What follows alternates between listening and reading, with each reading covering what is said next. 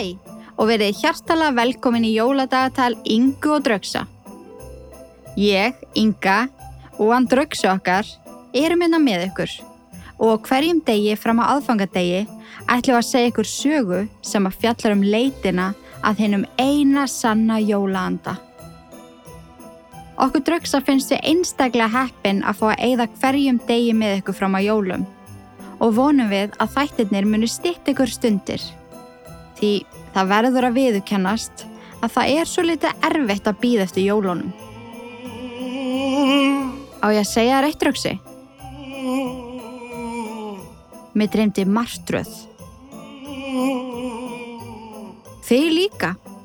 Kannski dreymdu við sömu martröðina? Já, sko, mig dreymdi að skuggaveran væri búin að handsama mig og hún dró mig inn í einhvern helli alveg eins og hún gerði við Arney og Gunnu engaspæjara. Ég varð alveg pínu hrædd. Ertu ekki að grínast? Vá, þetta magnað. Krakkar Draugsa dreymdi nákvæmlega sama draum og ég. Eða, við skulum frekar kalla þetta martröð. Ó já, Draugsi minn, þar ég sammála. Ég ekkert smá spennt að sjá hvað gerist í 5. þætti jóladagatalsins. Í síðasta þætti var Arney föst í helli og þurfti að tefla við skuggaveruna. Þetta var ansi óvenjuleg skák, en Arney með hjálp Gunnu engaspæjara náði að sigra skuggaveruna. Hvað ætlaði að eiginlega að gera núna? Og við þurfum líka að kíkja á bílstjóra jólasveinana, því að hann þurfti auðvitað að segja mömmu Arneyjar að hann væri búinn að týna henni. En áður en við hefjum sögu dagsins skulum við þó gera æfingun okkar góðu. Þið þekkið þetta, krakkar. Allir að standa upp með okkur Draugsa. Nema og liggir upp í rúmi og sérst að hlusta fyrir svefnin. Þá má líka alveg gera æfinguna liggjandi, því að það virkar mjög vel. Við byrjum á að setja hægri höndin upp í loft og síðan þá vinstri og reynum að teygja okkur alveg upp í þak. Teygja, teygja, teygja. Ég að fara að hitta peigja. Svo öndum við inn og aftur út. Svo aftur inn. Finnum hvernig maginn fyllist af lofti og svo aftur út. Síðan notum við hægri höndina til að klípa í hægra eyrað og segjum saman: Hó, hó, hó.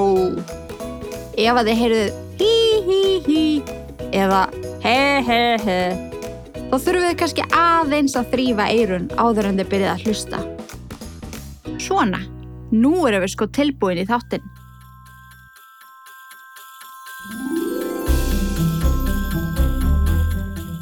Sólin lýsir inn á gluggann þar sem að mamma Arneyjar situr. Eitthvað angrar hana þessar mundir, en hún yljar sér með góðan kaffibolla.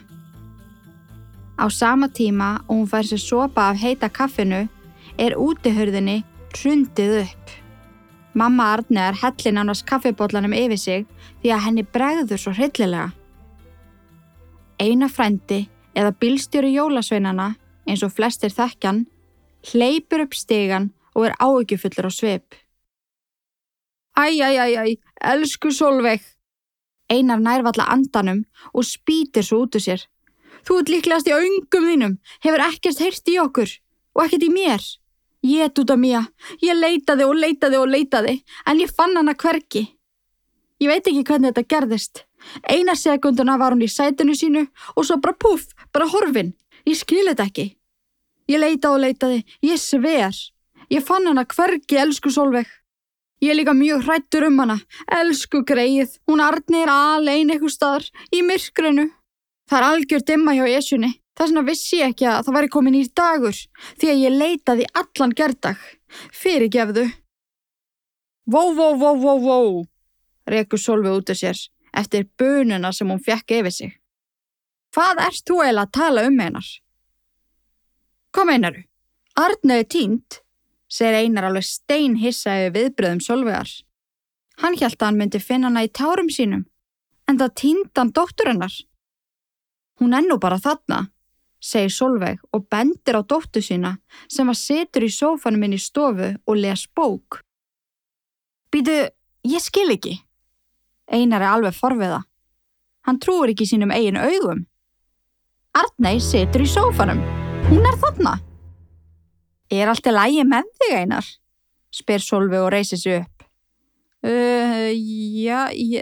Já, ég var bara að stríða þér. Ég vildi bara tjekka á ykkur. Ég þarf að fara. Einar, þú verður að fara vel með þig.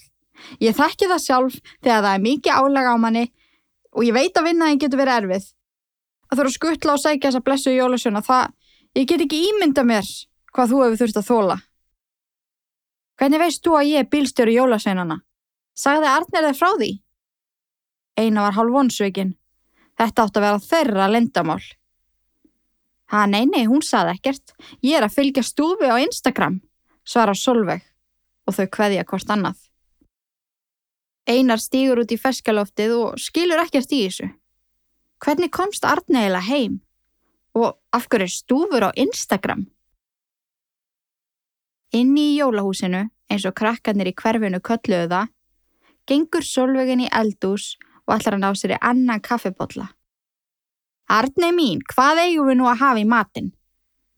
Fram í stofu heyrist afar undarlegt svar. Fisk. Ég elska fisk. Fiskur bæði hollur og góður. Sólveig yfir sig hissa. Aldrei hefur dóttir hennar beðið fisk í matinn. Þó að Arney finnist fiskur alveg góður, þá biður hún frekar pítsu eða pítu þegar að spurst hana hvað hún vill hafa í matinn. Þess vegna þetta afar skrítið. En eins og við vitum, þá þetta ekki raunverulega Arney inn í stofu. En meira það síðar.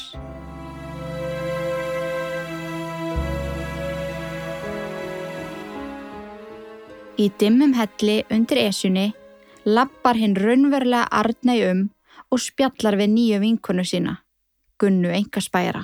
Hver eiginlega þessi skuggavera? Spyr Arney. Nú veit ég ekki, en mig grunar að hún þátt í ráninu. Á ráninu? Já, ertu búin að gleyma af hverju við erum hérna?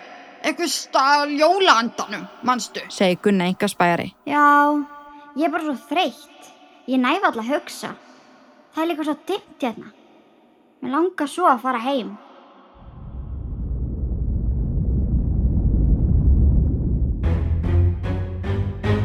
Heim, segir þú.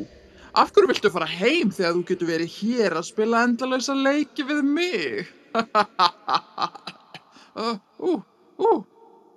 Vá, ég hósta ekki. Ég sver að þetta kvef alveg að tjú! Skuggaveran hnerrar heftalega og bölvar út í loftið. Ég sem hélt að þessi pest væri farin.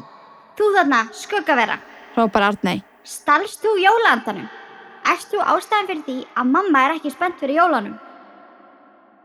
Algjör þögn ríkir yfir. Líkt og skuggaveran sé hugsi yfir þessum spurningum. Skuggavera? Í alvörunni?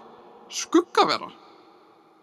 Ég kannski skuggi og ég vera, en minnst þú algjör óþarfi að kalla mig skuggaveru. Ég hef tilfinninga, sko. Og já, ég átti reyndar þátt að stela jólaandanum. Af hverju stalst honum eiginlega? Kallar Arney. Það kemur þér ekki við. Skuggaveran birtist fyrir framan hana. Arney skelfingu lostinn. Skuggaveran þykkur skuggi með ógurlegan svip og grimm augu. Eða, þetta eiginlega ekki augu, heldur hólur þar sem að augun átt að vera. Við ætlum að spila leik og þú þarft að svara 3 gátum. Ef að eitt svar vitlaust, þá... Hönd skuggaverunar teygir sig alla leið að hinum enda hellisins. Hún grípur í stálstöng og ýtir henni niður. Þá opnast hlið og út stígur. Ljón! Já, sko, þá borðar ljónið þig. Sebastian heitir hann, bara svona þú varst að velta fyrir þér hvað hann heitir. Skuggaveran klárar mál sitt og sér að Arney dolfallin yfir þessu öllu saman. Hún hefur aldrei séð ljón í eigin persónu og þetta ljón virtist vera hungrað. Allana var það búið að setja á sig smekk og tilbúið með kjöt og grillkryddið. Fyrsta gátan hvað það sem að getur gengið liggjandi? Spyr skuggaveran. Arney hugsa sig en veit ekki svarið undir eins. Þá heyrir hún. Psst, psst, ég veit svarið. Það úr. Hvíslar Gunna engaspæri til Arneyjar. Úr, Segir Arney í einu hvelli. Rétt. Skuggaveran ekki parsátt að Arney hafi náð fyrstu gátunni svona auðveldlega. Gáta númer 2. Hvaða farartæki hefur bæði fætur og hjól? Arney hugsa sig en finnur ekki svarið í skyndi. Hún lítur niður á steingólfið í vonum að hún fái svar frá Gunnu engaspæra. Ég að bíða eftir svari, halló? Segir skuggaveran óþolinmóð. bíddu aðeins, ég að hugsa. Gunna, veistu svarið? Hvíslar hún til Gunnu engaspæra. Nei, ég veit ekki svarið. Ég alveg tóm í hausnum. Þetta boðar ekki gott. Stelpunnar vita hvorugar svarið við gátunni. Tíminn á þrotum. Hvert svarið, krakki? Ég veit það ekki. Rekur Arney út úr sér og sér eftir því leið.